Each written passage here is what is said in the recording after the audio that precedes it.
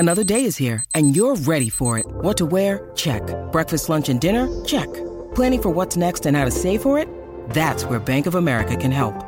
For your financial to-dos, Bank of America has experts ready to help get you closer to your goals. Get started at one of our local financial centers or 24/7 in our mobile banking app.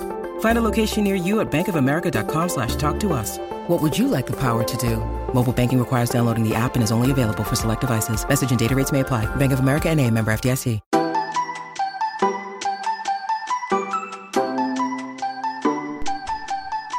Hello everyone and welcome to the Housewives Archives, a podcast where we discuss in great depth all things Real Housewives.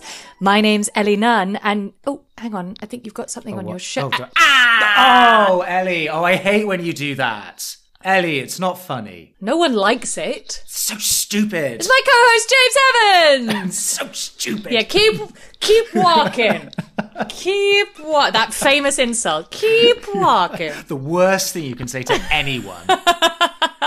What did you say to me? What? How dare you? What did you say? Beast. Oh, we haven't done that in so long. Yeah. How dare you? How dare you? Oh, we haven't seen each other in so long. I like this leisurely 2-week schedule that we're on, but absence makes I'm not sure that our listeners would agree. They can see through and they can smell the laziness coming off of us. What can we say? We're international. But can't you tell, guys? We've been on different time differences. What to do. Yeah, we're here, there, and everywhere. Isn't it better when we're full to the brim with news stories? We want to keep the quality as good as it was. Exactly. It's gotten worse, but, that's by the by. It's terrible. This is what happens when you start a podcast during COVID, where you have endless time to watch Real Housewives, and then suddenly you don't. I really miss it. I had my fingers in so many pies during the pandemic. I was such a Renaissance man, and now I'm just half-arsing everything, spreading myself thin. I don't know about you, but it's really impacted my social body clock in terms of... It's weird, post the lockdowns, I was so desperate to go out and I did lots of stuff and saw lots of people, and it's a weird delay where now it's like a year on and I stay in every night, and the idea of going out or doing anything just feels so exhausting.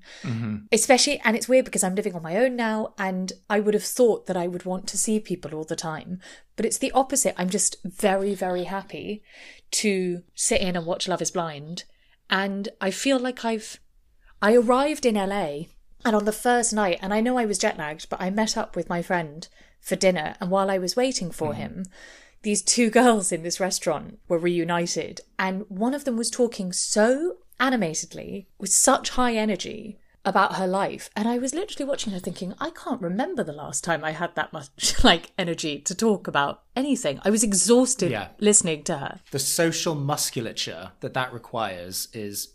I've just lost wildest it. Dreams. Yeah, I used to love telling stories, and I find myself nowadays going to tell a story and then being like, no, it wasn't that interesting. I can't be bothered to tell it. We're self-editing. What's happened? I know. It's also, we're in our 30s now. It's a different time. We didn't have those final years of our 20s to go balls to the walls. I saw a really depressing meme that said, no one tells you that one day you feel a bit sleepy, and then that's just it for the rest of your life.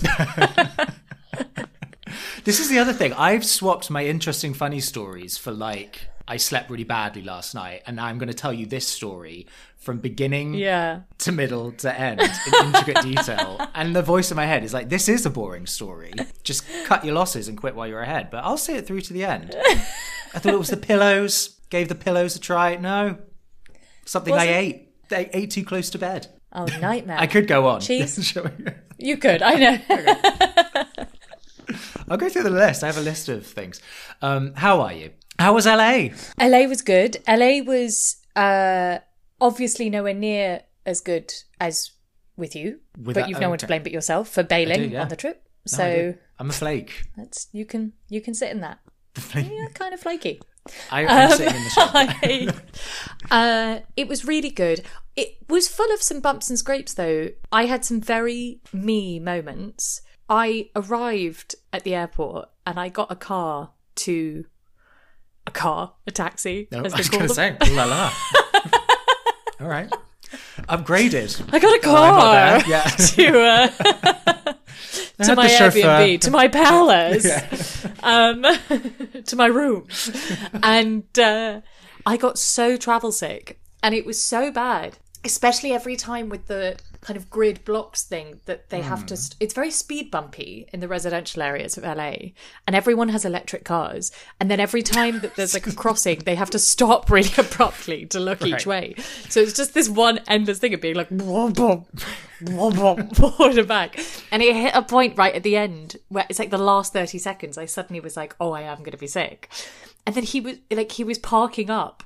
And I kept being like, oh, it's fine, I can just jump out the car. And he was like, it's okay, I'll reverse in and stuff. So I was like scrambling to get out and literally was like, bye, thank you so much. And then just turned around and threw up in a dumpster. No! Oh, no.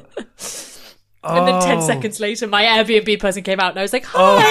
It's just like so quick, the whole thing. So that was my arrival. And then on my first night, I walked back into the Airbnb, and obviously I didn't know my surroundings very well. And the house had like a wooden post in the dark, right just through the door. And I fell over it. What a stupid place to put a post. It was so weird, and there was no reason for it. It's like there was no purpose to this post, except to like chip my shin. And literally, I got in and turned the light on, and my shin had just gone like black and had like a massive bump on it. It was like a proper injury, so that was bad. And then I nearly drowned. Oh yeah, so. I can't wait to hear this story. I know it's going to be a good one. And if not, make it up. Put some comedy in there. I know you have it in you. Wah, wah. So basically, I decided... Oh, yeah, I forgot to say, I also got the most horrendous sunburn on my first day. Yeah. So even though I wasn't there, the spirit of my bad travel energy was very present. It was very you, exactly. So I was already sort of licking my wounds because I had this really painful sunburn from hiking Runyon Canyon. That was the other thing, is, you know, when you and I went, we kept doing like very leisurely hikes where it was basically just walking up a road. As you should, yeah. Did you run up them? This time, no, Tyrone and I hiked Runyon Canyon properly, where you're like climbing rocks. Oh my God. And then we also did the hike up to Griffith Observatory. Yeah. Jesus. Which was also, like, they were really intense. And the Griffith Observatory one is weird because you get to the top, and obviously you can go to Griffith Observatory just like in a taxi as well or whatever. So you get to the top and you're like knackered and sweaty, and there's just like hundreds of people with like buggies and just tourists. And it feels a bit like you've just like come out through like the wardrobe from Narnia or something, where everyone's a bit like, oh, where have you been? Like, how did you all get up here? Anyway, for some reason on this very active holiday, I decided that what I needed more than anything in the world was a surfing lesson. Oh my God. Because I'm fun like that. Oh, Ellie. I'm just a crazy little solo traveller, adventurer. So just free spirit. Yep. Yeah. Yeah. Okay. So I booked a surfing lesson. It was on Venice Beach, and I turned up early in the morning. And already on the way there, I was voice noting my friend in LA, sort of saying, "Why did I think this was a good idea?" And it was like, it wasn't a very nice day, and it was really early in the morning, and I met the kind of surf school. I decided to book a group class instead of one-on-one because I thought a one-on-one class might be like a bit intense socially to have to make conversation with an instructor. And in my head, I was like, I can just hide at the back of a group class. So it was, the instructor still had braces. He was like 18. And there were 5 of us in the class. Okay. And the instructor wasn't the best communicator in terms of the bit that where normally you do like half the lesson on the beach and then you get in the water. The bit on the beach was like very fast, and in a way I appreciated it because I've done quite a lot of bodyboarding and I always find the bit on the beach quite boring. But as we got in the water, I was aware that I was like, I feel vastly underqualified to know what I'm doing in this situation. But it's quite the shift, isn't it, from land to sea? It's quite a big leap into the unknown, isn't it? I thought you were going to say like, from bodyboard to standing, which is also quite the shift. Well, that too. Turns out it's not the same. So basically, when I arrived at the class, the instructors were saying, oh, it's quite strong out there today. Okay. And then the guy did say to me as we were walking out, he was like, oh, it's quite strong out there, but it should be fine. Just like, it will be quite a workout when we're heading out each time. So I was already in a bit of a sulk thinking, oh man, this is going to be like a proper workout, and I'm feeling really lazy. And I'm used to the Cornish seas, James. So I'm used to quite a rough sort of swell. Oh yeah, they can't be tamed. Yeah. And it looked tiny on Venice Beach, to the point where I was like, surely this is going to be quite hard to surf. And I was very, very wrong. As you go out, it goes very deep very quickly, and the waves were so strong that he was right that like getting out is the hard thing. Partly because obviously a surfboard compared to a bodyboard is much bigger, and it's very difficult to, the thing of trying to get it to go like over the wave, when the waves are that big, it kind of just pummels the surfboard backwards and you're attached to the surfboard by your foot. But it was okay. Getting out there the first time was actually fine. And we were out there for about 40 minutes, and the way it would work, we'd take it in turns for him to hold our board, and then he'd pick a good wave and send us off with it, and then we'd try and stand up, which, no surprise, I was not doing successfully. But I was really enjoying it. And then this one time he was holding my board, and I heard him suddenly sound quite panicked and tell me to hold on. And he had said to us, if there's a really big wave, try and just hold on to the board and let it go over you. So I held on to the board and I tensed up, and I can honestly only describe it. It was like the board might as well have been like kindling. It felt like being hit by a car. Oh my God. I do want to say at this point that like I am not prone to exaggeration on things because I'm so used to trying to tell things as funny stories. I think it's one of the most scared I've ever been, where because it was such a strong wave, the board flew off, but obviously because it was attached to my foot, it then took me right to the bottom of the seabed. And I was rolling around and I completely lost any sense of which way up was. But I was really good at just staying calm and kind of going limp because, not like playing dead, but like not panicking. And right. Anyway, I started trying to get up to the surface, and the wave's so big that the surface was about 2 meters higher than I was expecting it to be. So I just could not find the top. And it was terrifying. It was the stuff of nightmares where like you keep thinking you're at the top and there's just like more water. Yeah. And then when I finally broke the surface, I just got hit by another one immediately. And then another one. And I got stuck in what they call a set, where the waves just like keep... If you get stuck in a set, it just keeps taking the board and you don't have time to get the board back. And, had you lost the instructor at this point? As far as you were concerned, you were just floating around by yourself. I'd lost everything, but also everyone had got stuck in them. So it wasn't just me. Okay. It was like one of the other people in my group had really injured his foot when the board went from underneath him. And basically in the end, everyone just got out of the water, and like all the surfers and everyone out that day, and the swell had just completely changed, and this really strong tide had come in. And our instructor at the end of all of this, like one person in the group was like nearly in tears because he couldn't walk, was just like, okay, so should we walk down the beach and find somewhere down there? And I was like, no, I'm going home. I was like, I fundamentally do not feel safe with you, child. So I kind of wandered off, and I was a bit shell-shocked afterwards. I kind of took my wetsuit off, and it was one of those weird things where they didn't have towels or anything. So I just like got into my clothes on top. And also because I've been rolling around on the seabed, I had sand in every orifice of my body and my hair, like I was covered in it. And yeah, it was only as I was walking to find like a cup of coffee or something, I suddenly was like, wow, that was quite traumatic. Ellie, I was holding my breath that whole time. I was envisioning you living your best, I know, like Luann on vacation life. I know. Okay, girls, let's hit the sea. Did I ever tell you about the time I nearly drowned? Oh, of course you have to. What a Luann move. No, go on, carry on. I nearly drowned. No, that was it. Please tell me about when you nearly drowned. Well, I was at Disney World, and I was on one of my trash holidays to... Famously quite a hard place to nearly drown. Famously a man-made place. Yeah. And I was in one of the water parks, and I was in the big swimming pool, and it has the wave machines. Yeah. And, you know, much like you in the Cornish Sea, I've been in my fair share of wave machines pools. It's not my first rodeo.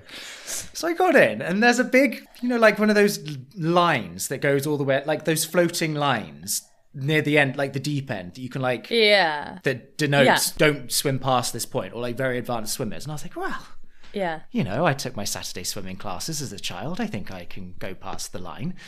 So I swam up to it and I held on to it. And I was like, when the waves come, I'll just bob up and down on the surface and hold on to this little bit of rope. That'll be fine. This wave comes. It was a tidal wave. And immediately, much the same as you, I'm A over T. I hit the bottom of the pool and I don't know where the top and bottom is. So I'm completely disorientated, managed to go and then emerge, crest the wave. And I'm like, I need to swim back to the shore right now. And these waves come every 30 seconds. And I'm telling you now, if another wave hits me, I'm going to die. It was like fight or flight. I was like, my life was flashing before my eyes. And I was so tired and exhausted from that whole thing. The only stroke I could do was backstroke. So I just had to, like an old lady, go and quickly do a backstroke. And there's just like 5-year-old kids with their water wings on around me being like, ah, and I was like, it's coming. And then by the time the second wave comes, I'm by the shallow bit and it just slowly pushes me onto the beach, and I'm just lying there like a corpse, a big swollen, sunburnt corpse going, never again. And to this day, I can't walk past a man-made wave pool without shuddering. I wish you'd been with me because I would love to have seen someone I knew, their reaction to judge my reaction from it. Because I was quite calm about the whole thing. And I couldn't work out whether it's the kind of thing where it's like, if we'd been there together, whether you'd be like, that was the most traumatic thing that's ever happened. Or whether you'd have been like, whoo, that was a bit. You would have been Heather Dubrow and I would have been Vicky getting airlifted from to the hospital with a neck brace. Hello. I can't.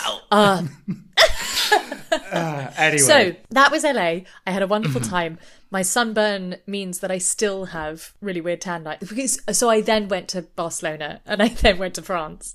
And yes, my tan lines are still awful. I just haven't been able to even them out. And I love a good tan line. So my partner loves a vest, loves like a wife beater. And so he has the most British tan lines. It's quite sexy though, isn't it, in a way? I don't think tan lines are ever sexy.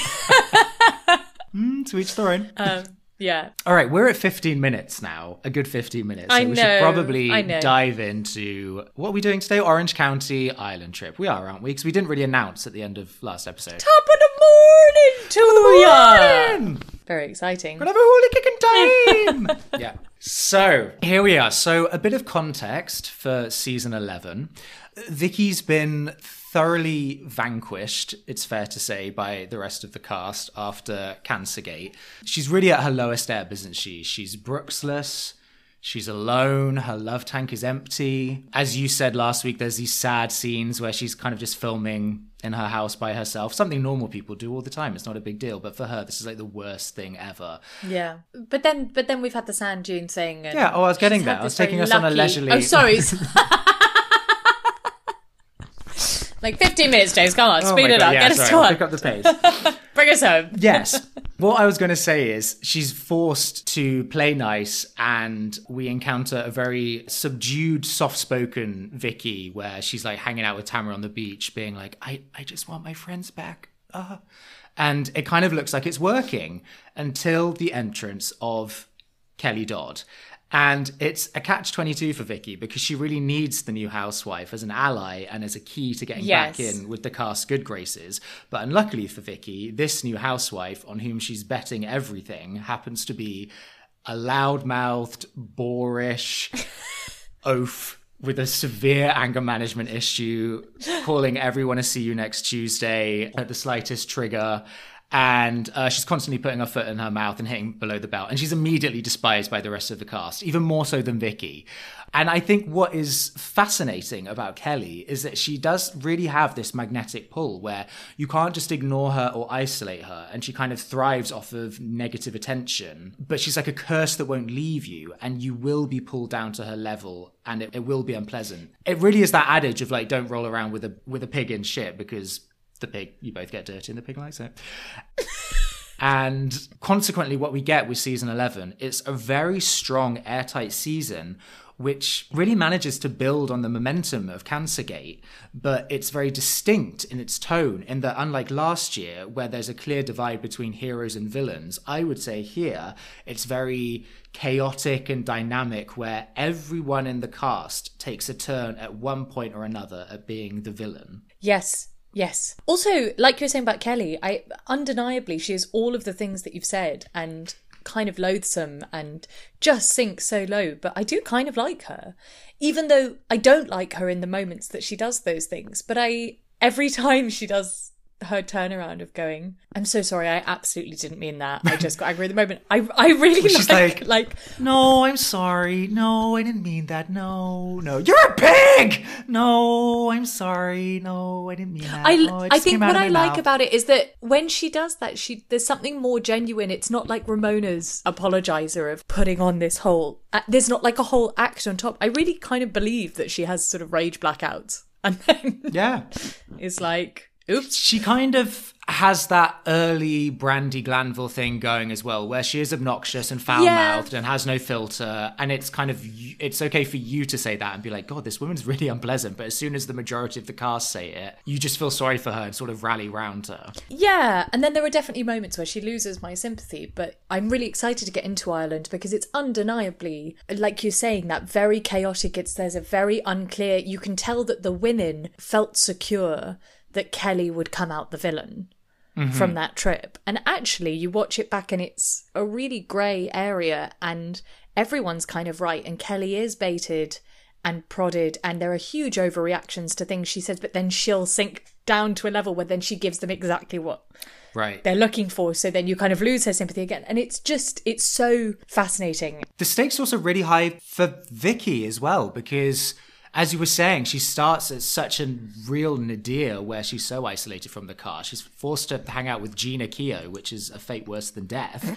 And then she manages slowly but surely to claw her way back into good graces. They all bond over this June accident. And then Vicky sort of finds herself at a bit of a fork in the road going into Ireland, where if everything goes accordingly to plan, she's sort of won them all over. It's just Shannon who's like holding out right now. So the stakes are high. As long as everyone plays nicely, then what could go wrong? What could go wrong? Well, which is why it's interesting that when you pick it apart, it's Vicky who fucks it all up. So kind of at every turn. And so isn't that just so classic of Vicky, that it's like she has this opportunity really to have them all, because also they're all kind of fine with Kelly. And it's very much Vicky who introduces the fight that unravels the whole thing, and then who perpetuates the problem with that last evening. And so Vicky kind of makes her own bed because she causes a problem that forces her to choose between Kelly and the others and ends up losing everyone. It is incredible for someone so with... it's like, it's an amazing peripatetic kind of fall from grace. Completely. For someone with the tenure that Vicky has, she has zero social strategy. She's actually terrible at playing the game. Particularly on this one, it's like a real dud move. Yeah. So Vicky goes into the trip in this, like you say, this strong position of she's sort of won everyone over except for Shannon, but even Shannon's on civil, polite terms. She's also got slightly her guard down because Shannon loves being fun Shannon, and she loves a bit, and she loves a costume, and Ireland is catered. It's like tailor-made to everything that Shannon loves. Yeah. It's a funny quality with Shannon, I find, that with the others, I often find their drama side very performative. I find Tamra's anger or upset very performative often, and same with Vicky. And what's interesting with Shannon is that whenever Shannon gets upset or goes off the handle, I totally buy it as utterly genuine and as her sensitivity. And it's actually fun Shannon that I find very performative. That is such a good point, yes. Like her whole thing of, let's just like pick a wacky costume to run through with. It's funny, it just doesn't feel like it fits her personality quite. I think that's the key. But what is Shannon's personality is her tragedy is this insistence that she is fun and constantly being undermined. Going back and rewatching Shannon's first season, it's like a completely different person because she is just so... She throws herself onto her own funeral pyre of like, David hasn't touched me for 9 months. You know, that she's so small and withered and she's just a shell. And I think that's so weird because I know Shannon as being fun Shannon, but I've never actually seen fun Shannon. What I have seen is like, no, Shannon is fun. She is fun. She's having fun right now. Top of the morning! Yeah, top of the morning. We're having so much fun. Which I get, like, that is her state. She's never actually having fun. It's just this like white-knuckled insistence, like one eye half closed of like, this is fun, right?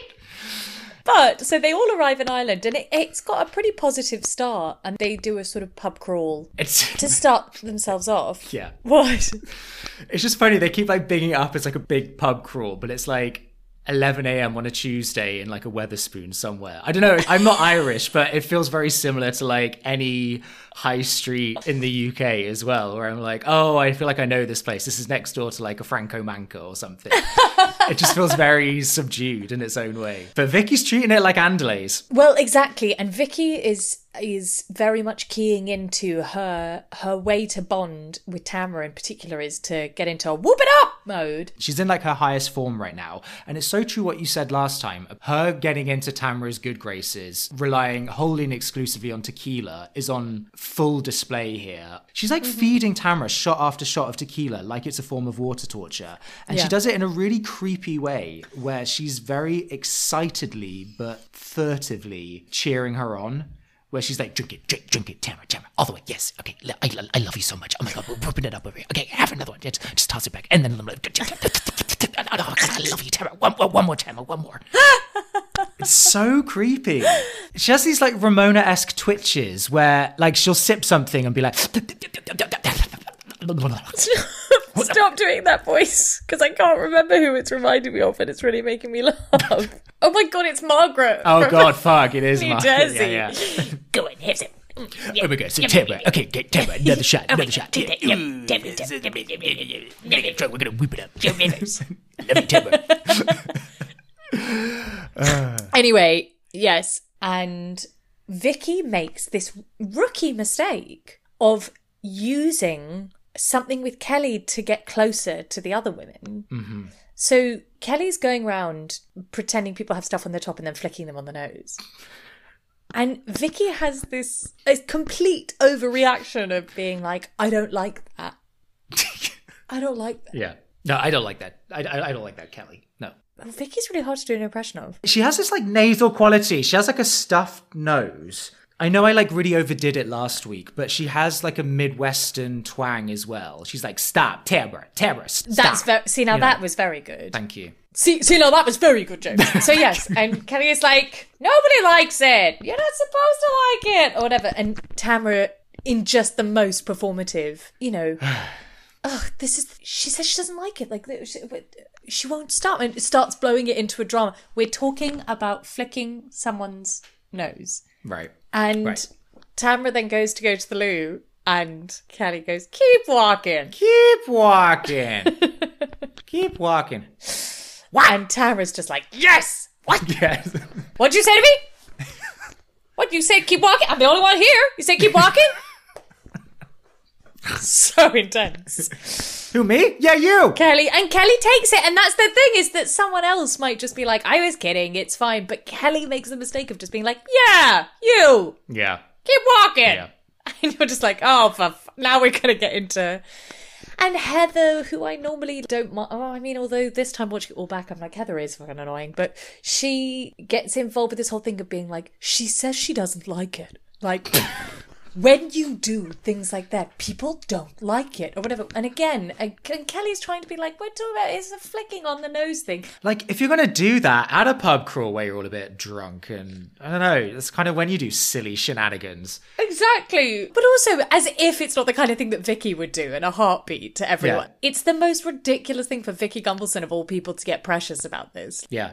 They're all, I think what makes this scene so intense is that all of the women are at a 10 in their own own personalities. They're really playing to their own archetypes. So like Shannon's dressed as a leprechaun, screeching about having a hooly kicking time. And Heather's being very head girly and very self-serious, keeping everyone in line. Vicky's whooping it up. Kelly's cracking these crap jokes. And Megan can't drink because she's pregnant.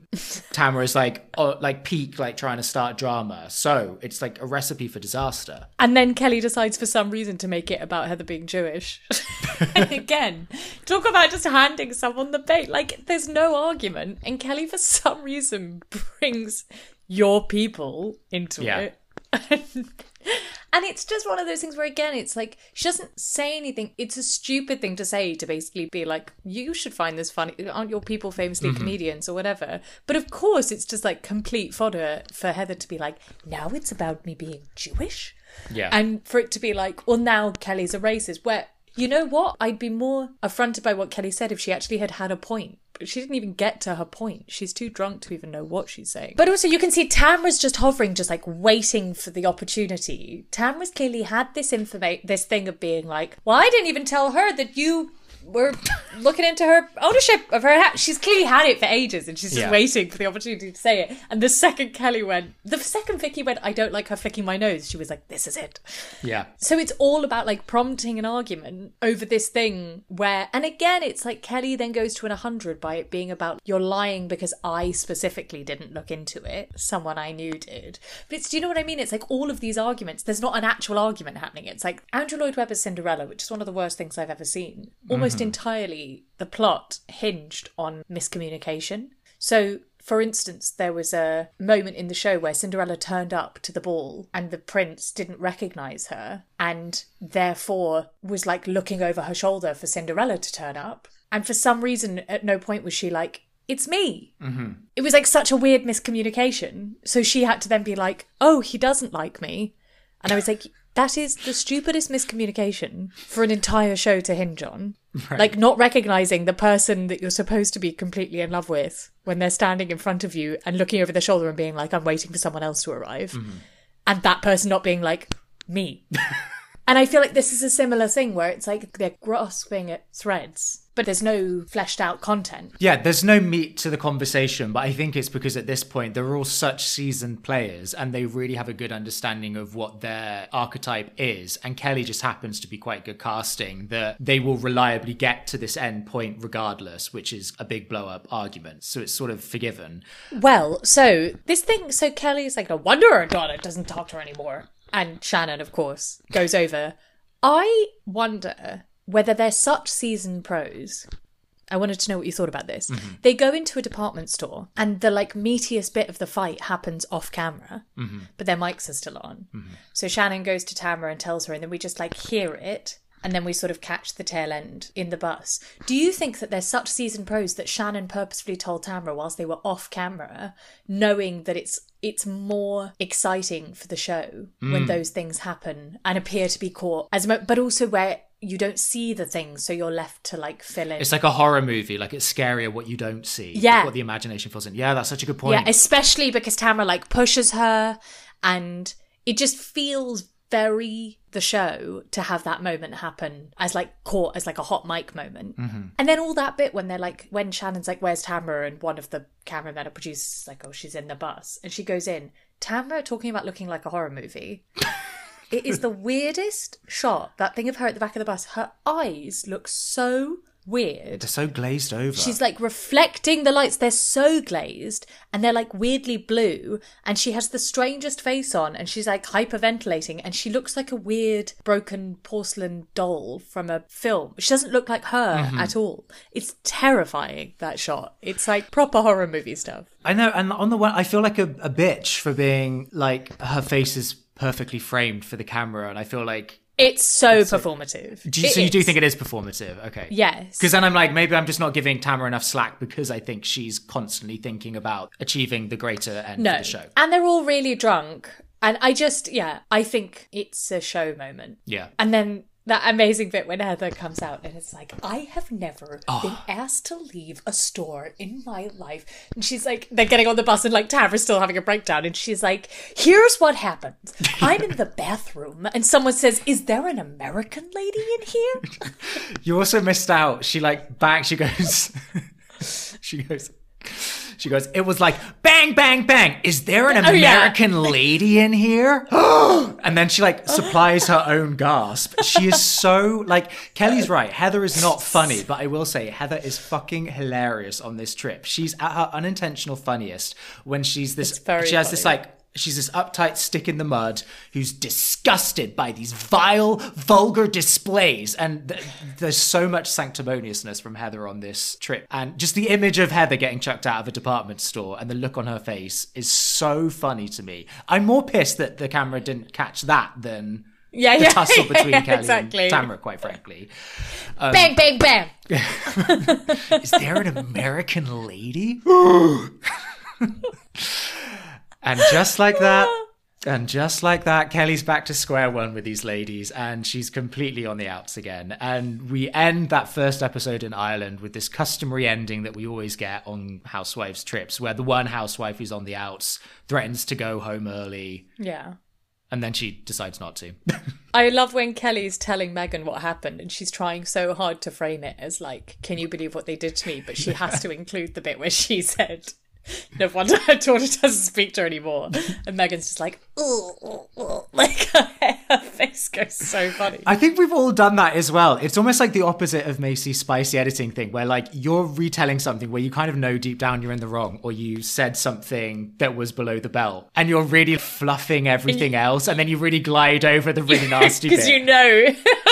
And then all I said, and then I was like, no one loves you and you're going to die alone. And she was really pissed. But, like, because I was angry. I was angry. I was out of concern. When you need mealtime inspiration, it's worth shopping Kroger, where you'll find over 30,000 mouth-watering choices that excite your inner foodie. And no matter what tasty choice you make, you'll enjoy our everyday low prices, plus extra ways to save, like digital coupons worth over $600 each week. You can also save up to $1 off per gallon at the pump with fuel points. More savings and more inspiring flavors make shopping Kroger worth it every time. Kroger, fresh for everyone. Fuel restrictions apply. Ellie, I have a question for you. Yes. What? Are you an O'Toole? Oh my god. It's so painful. That whole section. Are you an O'Toole? Are you an O'Toole? Are you an O'Toole? Hi, I'm pregnant. Are you an O'Toole? It's very good comedy, though. Basically, the context is Megan decides not to go on this pub crawl because she's pregnant and she can't drink. So she goes to see this genealogist because her family have roots in wherever they are in Ireland. Is it terrible that on these shows, they're always finding out about their genealogy and they're always really moved about it, or like moved about like their connection to a heritage.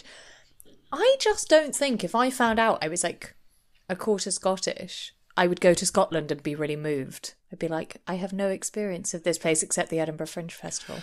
Yeah, I do think it's our privilege as Europeans, though. I think it is a very American thing to really... Because they also tend to... Sorry, huge sweeping statements I'm making here, but it will be like, it's not just I have Irish ancestry, but it's like, I'm Irish. Yeah. Or it's like like the Jersey Girls. It's like, I'm 100% Italian.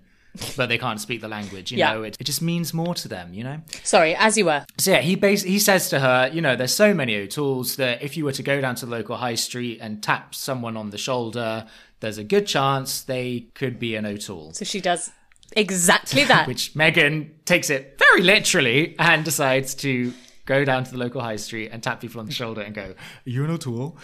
It's very good flop comedy. It's like a naturally Alex McCord moment here where everything comes together. We get the goofy music, we get Megan and Kelly. Yeah. They're dressed like a couple of lunatics. They're in this sleepy Irish village and Kelly's in a beret and furry gilet and Megan's dressed like fucking Clint Eastwood or something. And we get these sumptuous long shots of them just like stood in the middle of a ring road by themselves, or them like milling aimlessly about outside a Boots or something. Going up to people being like, are you from Greystones? No. You an O'Toole? No. You from Greystones? But they find one. Well, all the way through, I was like, what is Megan's end goal here? If she were actually to find someone with the last name O'Toole, you just go, oh, okay. To take a picture. Which is basically what happens. Oh, and cool. I guess it's what you were saying. There's this inherent contrast between the Americans being really excited about this discovery and the Irish people being like, cool. Exactly. Great. So lovely. And meanwhile, the other women go and milk some cows. Now, this scene has a couple of comedic contrasts for me here, where Vicky gives us some great physical comedy from the get-go, as she always does, where she manages to somehow get her hand stuck in the handle of the boot of the minivan. Yeah, the first time I watched this, I thought she was entirely making it up, because I still can't really work out how her hand is stuck. It feels like an opportunity for her to just be like, my hand's stuck, and she's just like holding the boot. I think it is. That shit annoys me. I think there's a healthy dose of that. It's like the same thing later on where she's on the bike and she's like, whoa, oh my God, whoa. I hate that bit too. A good amount of it. That person drives me mad. But she's so just... in her essence, is just very physically funny. She has it's like all the Vickyism. She's like, my arm's gone. Oh no, I'm stuck. Ow, help. And she's probably like peed herself a bit. Like it's put on just enough, but she's funny. She kind of does have that Ramona-like quality where they can go from crying about not having a man to touch them and hold them, and then just having this innately very clownish quality to them in a very physical sense, where Vicky's like a sad clown, and that for me is what makes her and Ramona one of the greats. But this is contrasted with one of the real comedic lows on Orange County. As soon as this farmer is like, okay ladies, we're gonna have you help us milk the cows, I knew it would go immediately to Tamara being like, oh my God, it just peed on me. Oh, is that its butt?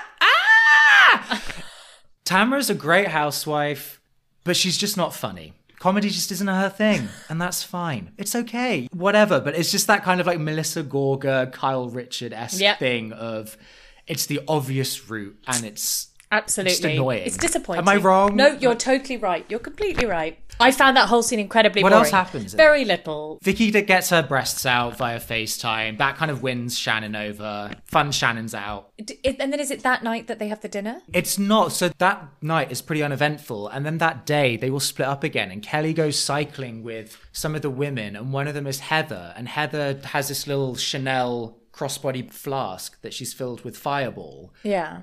And they go out for a picnic, and she keeps trying to like offer Kelly this Fireball. It begins this weird thing that it's like, that people keep offering Kelly alcohol. Planted the seed that Kelly's not drinking. Yeah, but exactly. So that like begins this theme that reflects very badly on the women, where that evening Kelly has decided she's not drinking, and Shannon has this very bizarre moment. And I go back and forward about it, because when I watched it, I obviously thought unequivocally that Sharon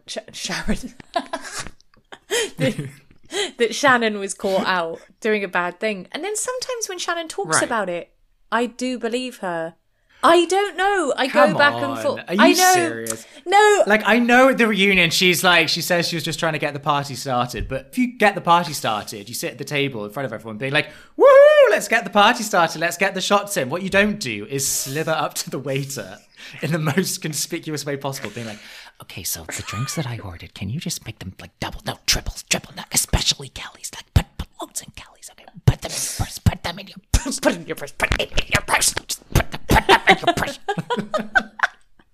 Yeah. It's so damning. It's so bad. Incriminating and so funny. And it is also just so funny that Kelly keeps saying, like, I'm not drinking, and she's like, okay, so we'll get 3 double shots of tequila. I suggest tequila for the table. It's so bad. But why do that, and then all the stuff that happens is like off camera?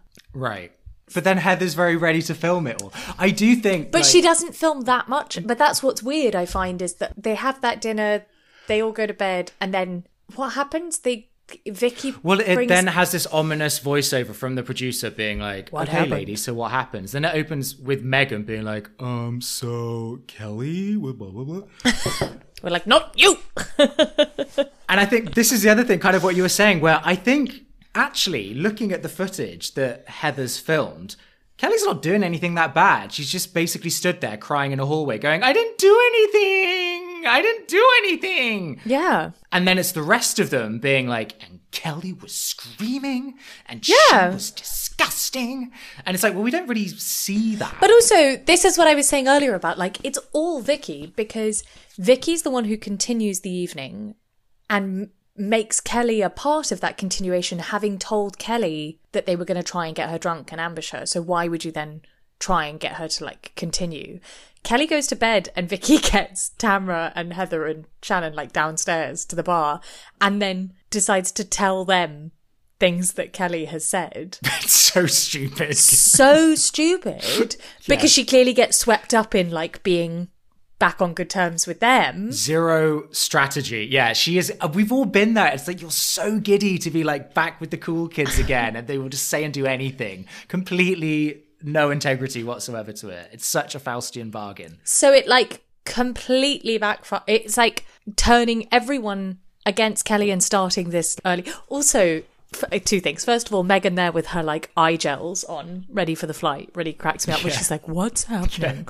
But also, like, imagine, you know, that early morning, that thing where you get up and it's still dark and you have to get your plate. I feel so sick. The idea of having that level of argument and being drunk at that time in the morning on your way to an airport. Yeah. Ugh. Oh my God. So we then get them all getting into the van, and we're back to that same thing as the first night where Kelly does keep sinking to a really low level, and she's just like on fire, like she's just like spitballing terrible things, but they're all encouraging the spitballing. Mm-hmm. They're pushing it, I mean, to the point that after she reveals that Vicky said that David beats Shannon, which is just obviously such a huge backfire for Vicky of being like, if you're gonna turn this on me. It's so interesting that Tamra, it's like, that's more than enough for this to be a really explosive scene for the show.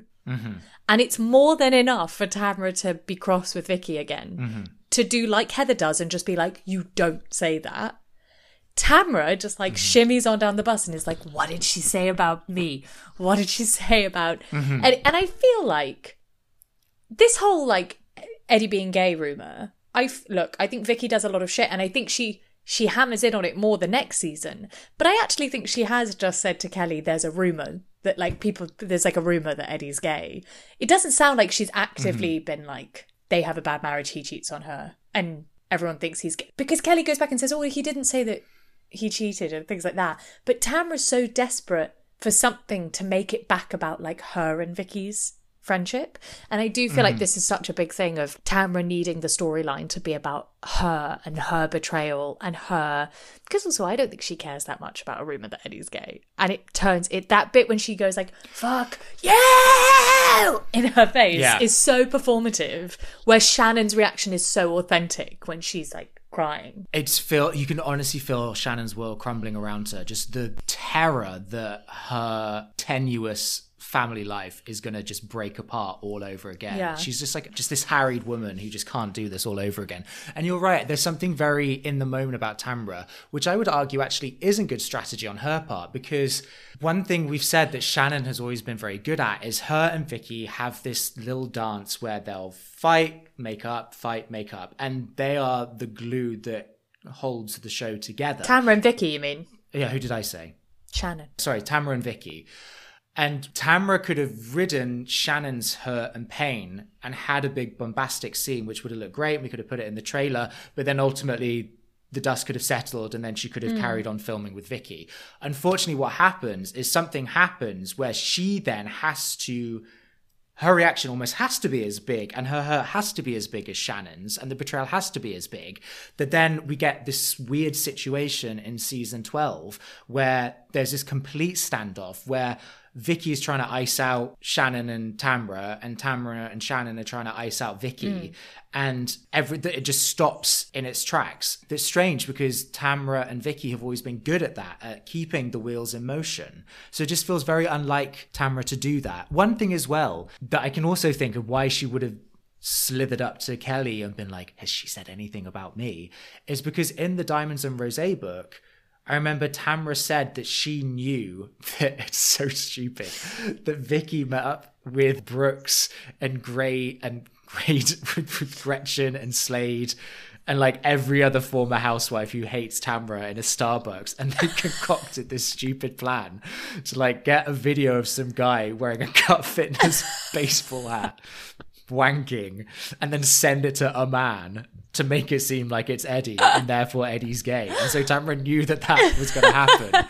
So she just, maybe there was that thing of like, oh shit, I need this to come out because like we're getting to the end of the season now and I kind of want to like have this moment. Right, yeah. I can imagine Vicky would do something like that, because isn't there a talking head where she basically admits to it, where she's like, I wanted to hurt them.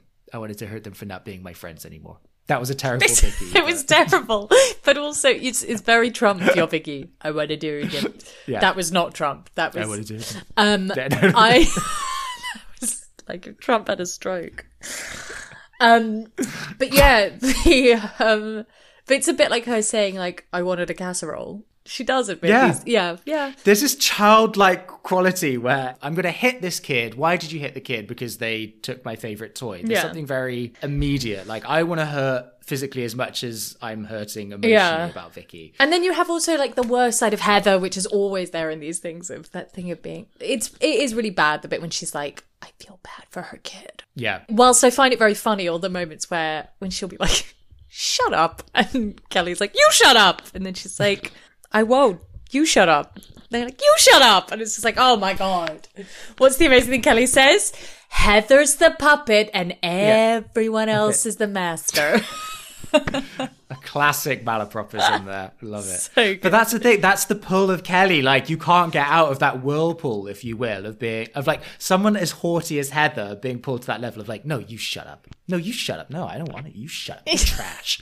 I don't care because you're trash. And then the thing is, I think Heather would kind of like gets away with being okay, and weirdly she's hoisted by her own petard. That the bit when she goes over to Megan and she's like, I'm sorry your beautiful trip was ruined by this trash, and Megan's like, trash, it's just so mean. And she's like, she is mean.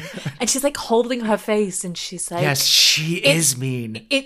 She just misunderstands. And it really reminds me of years ago, I'm going to be careful not to say names in this, but I was in a show and basically someone in it was behaving very badly and they got into a fight with someone, and everyone had been finding this person very difficult and but not saying anything. And they got into a fight with someone where we were all very much on the other person's, like, shared their frustration, but there was a sense of, we're nearly at the end, don't blow your top. And someone basically was like, guys, and then looked at the person he shared the frustration with and was like, just don't let it get to you or whatever. And the person that was being a knob went, thank you. And it was that thing of being like, no! Like, we're not on your side! Like, we're talking about you!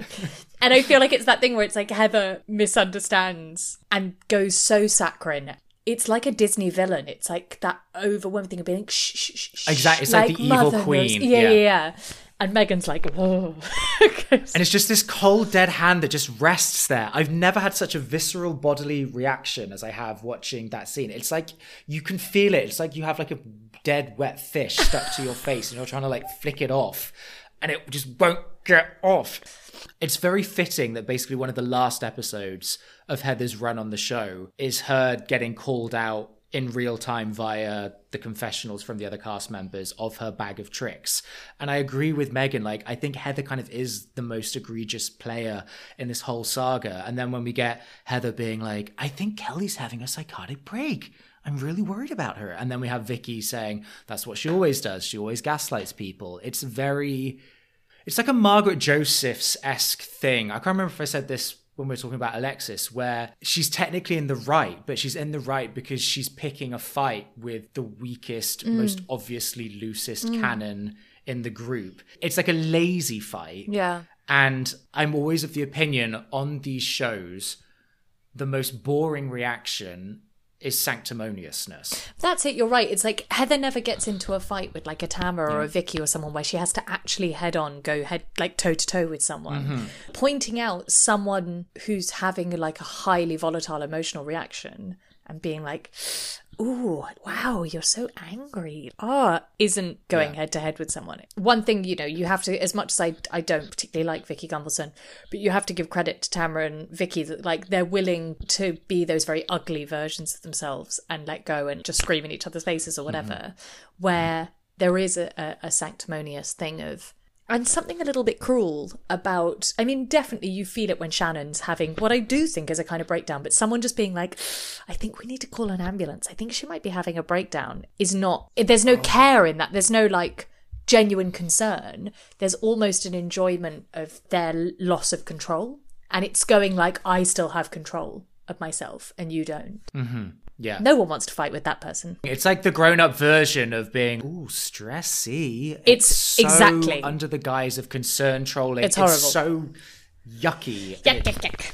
So that was Ireland. So how have you found, so you're now like... I'm bored.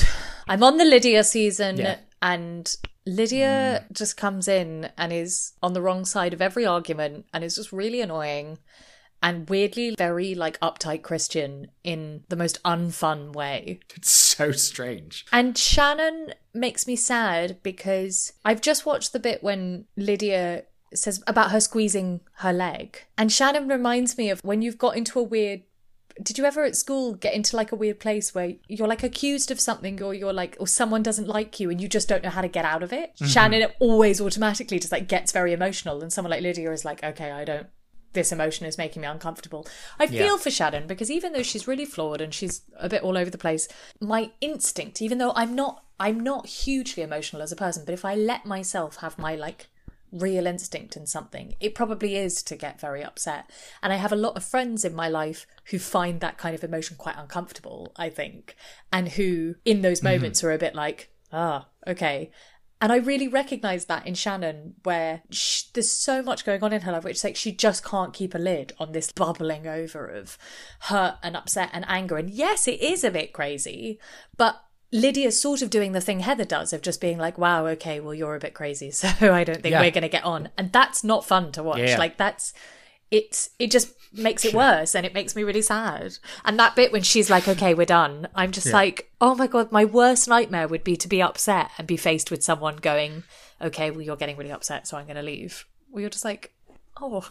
I watched it in real time and then I've never watched it since. But isn't it just lots of scenes of them recounting arguments where Shannon's like, Lydia, I did not say that. I said very calmly. It's like a lesser version of Chairgate with Heather where Lydia just doesn't like Shannon and Shannon just can't get so emotional each time she tries to. And also it's like ultimate that thing of being like, what? No, I'm fun, Shannon. What? You just haven't got to know me. And she's just so uncomfortable in her body. And it's just really painful to watch. And you just want to be like, just let her have a fun season. She can't catch a break. Just let her pretend to be fun, Shannon. Well, I think it's about time we wrap this up.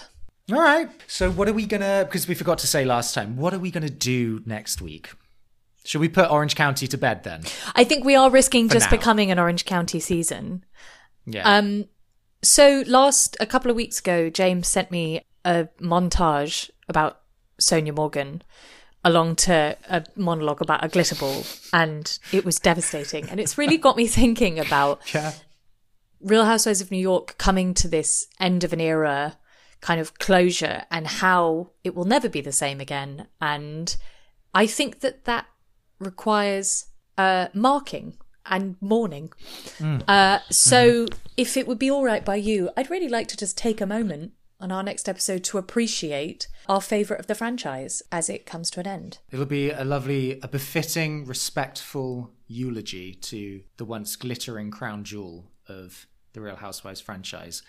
And I can't wait. I can but hope that we do it justice. I think we should both wear black. Indeed. I'll have my veil out. Exactly. I'll have I'll have my nose poking through one of those netted old vintage hats like Sonia. If you were in New York with me, we'd go down to the water and we'd throw some ashes. I don't know whose ashes. Exactly. Some random. We'd kill a dog. Yeah. Get it cremated.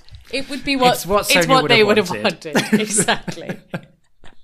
Right. All right. Well, shall I take us out? Take us out. Thank you so much for listening to today's episode. If you like the podcast, then subscribe, or you can leave us a review, or just tell your friends if you have any left after your obsessive watching of Real Housewives. We don't. It's just us left. Yeah. And we'll we have see you next week. Forever and ever. Bye. Bye-bye. And it's always you and me.